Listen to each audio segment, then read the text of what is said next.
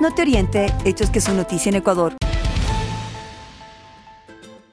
De acuerdo a registros oficiales, bandas delictivas operan en 4 provincias de la Amazonía: Sucumbíos, Napo, Pastaza y Morona, Santiago.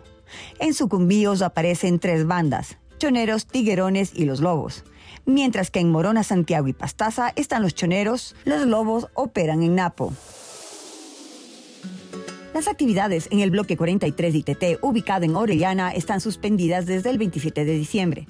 La producción del bloque ITT cayó a 38.650 barriles de 56.547.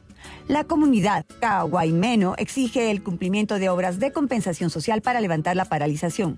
Funcionarios y contratistas fueron evacuados por seguridad. El Instituto Nacional de Biodiversidad de Ecuador, INABIO, informó ayer que junto con investigadores de World Wildlife Fund, WWF, Fundación Sobrevivencia, CONFAN y la comunidad Sábalo, realizaron una evaluación temporal del Programa de Gestión Comunitaria Charapas, CCMP. Las poblaciones de tortugas de río aumentan gracias al CCMP, que se desarrolla en la comunidad de Sábalo, dentro de la Reserva de Producción de Fauna Cuyabeno. No te oriente, hechos que son noticia en Ecuador.